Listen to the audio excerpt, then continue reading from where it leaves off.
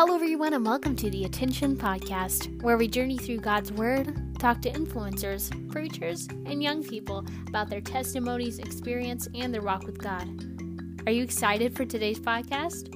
Well, let's go on Attention. Hello everyone and happy Valentine's Day!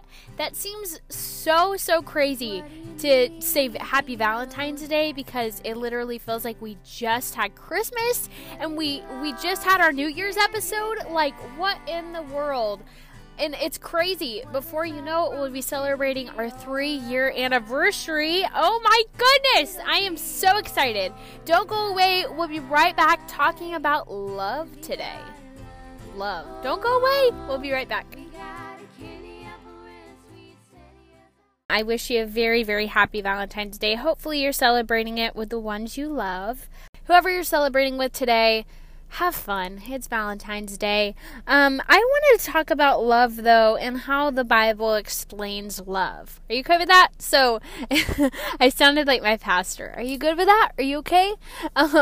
So, I hope this is okay today. I'm going to kind of define love and kind of what the Bible says about it. So, one of my favorite verses in the Bible is 1 Corinthians 13, 4-5.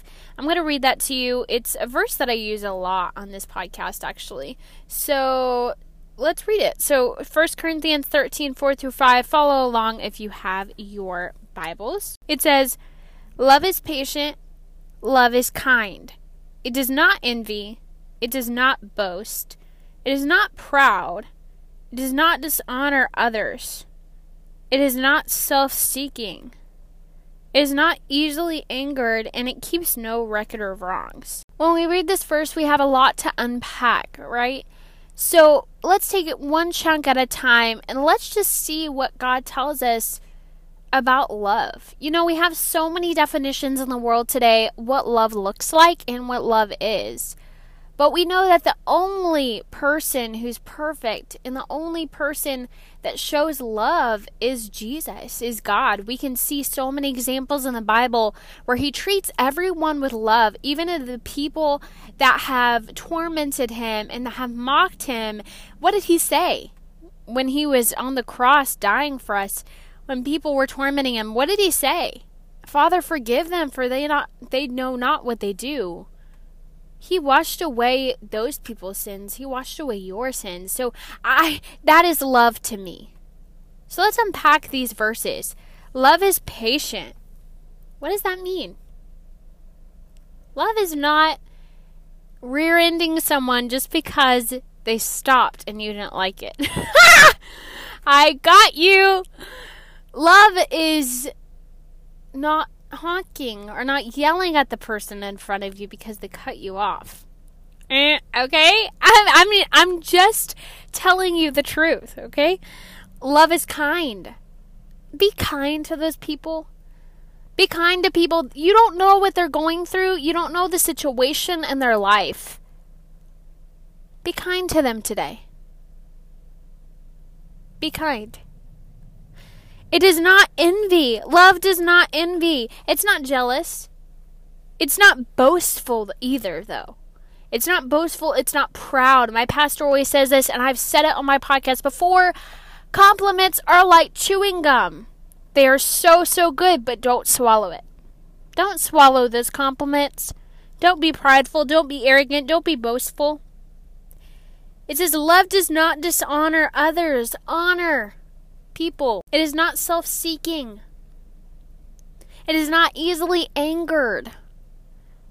Easily angered just means you have that attitude where every little tiny thing, I get it. Things spark your anger. But you are easily angered if you have love. Love does not keep record of wrongs. Are you holding a grudge against someone today? Years and years and years of grudges, they produce hatred. And hatred can kill you. I've seen it time and time again, where families break apart simply because of hatred.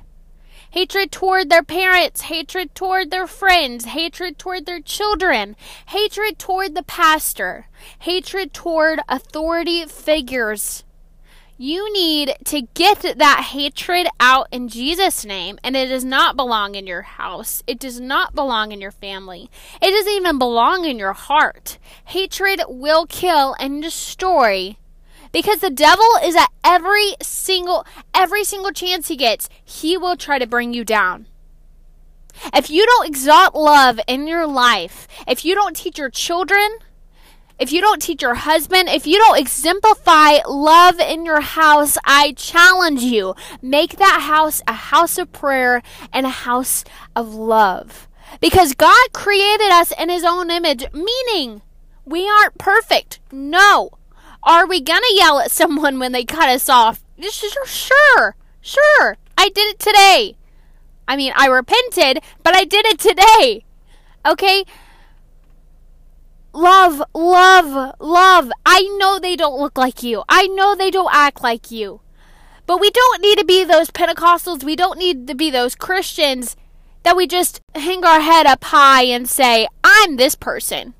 I go to this church and you don't have what I have. No. Love is the most important thing. We have to get in our heads right now. Love is something that we must strive for. I'm going to read these verses again. Put yourself in the verses. I'll put myself in here. You put your name. Jaslyn is patient. Jaslyn is kind. Jaslyn does not envy. Jaslyn does not boast. Jaslyn is not proud. She does not dishonor others. She's not self-seeking.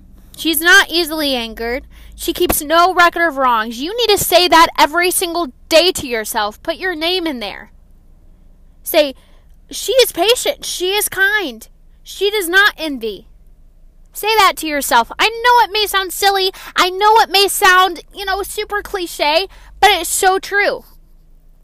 Call me old-fashioned, but love never fails. Especially God's love. He loves us when we don't love him. When we say, God, why are you doing this? He still loves us. Even when you don't see it, even when you don't believe it, even when you don't hear it, God's there. Be someone's hope today and be an example of love.